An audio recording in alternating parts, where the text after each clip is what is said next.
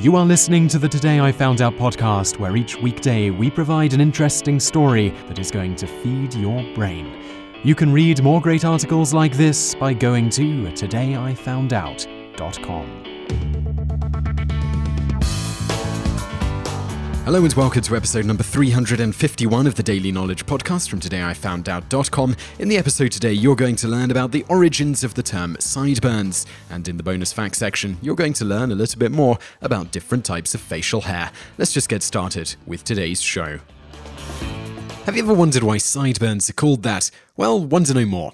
It turns out, despite this particular brand of facial hair being around as far back as at least 100 BC, with one of the earliest known instances being in a mosaic of Alexander the Great, sideburns were named after a specific man in the late 19th century.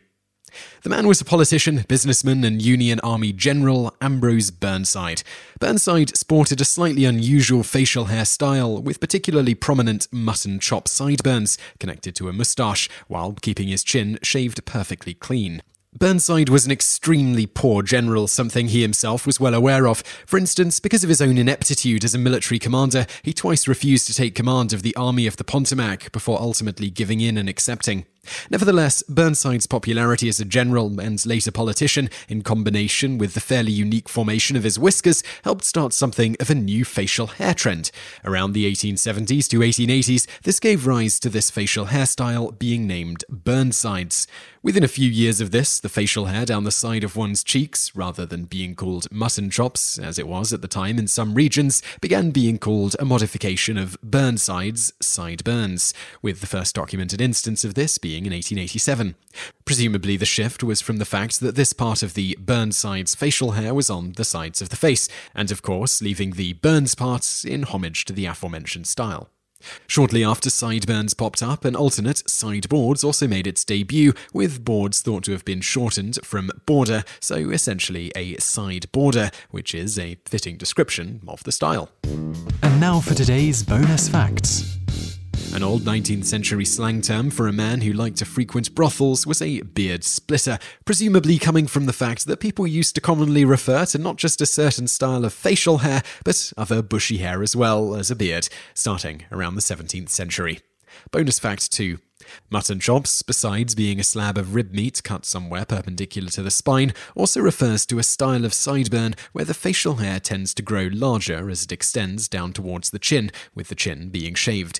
The first known instance of this style of sideburn being named such was around the mid-1860s, and is presumed to have been called this due to the shape somewhat resembling the mutton chop cut of meat.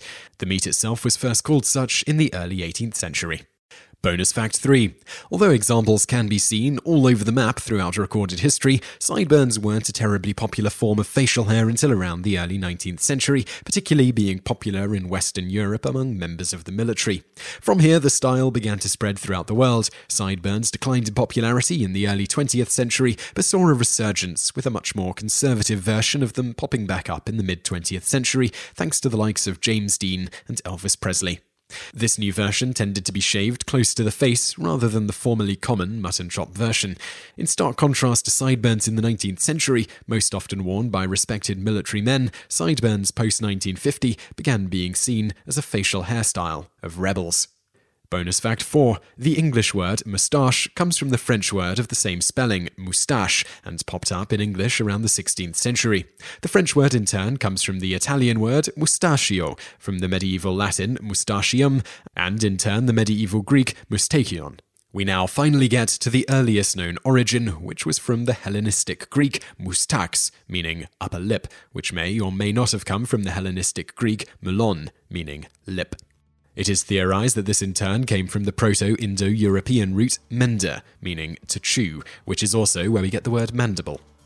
Bonus fact 5. The longest moustache ever recorded was in Italy on March 4th, 2010, and measured in at 14 feet long. That's 4.29 meters. The proud owner of that magnificent moustache was Indian Ram Singh Chauhan.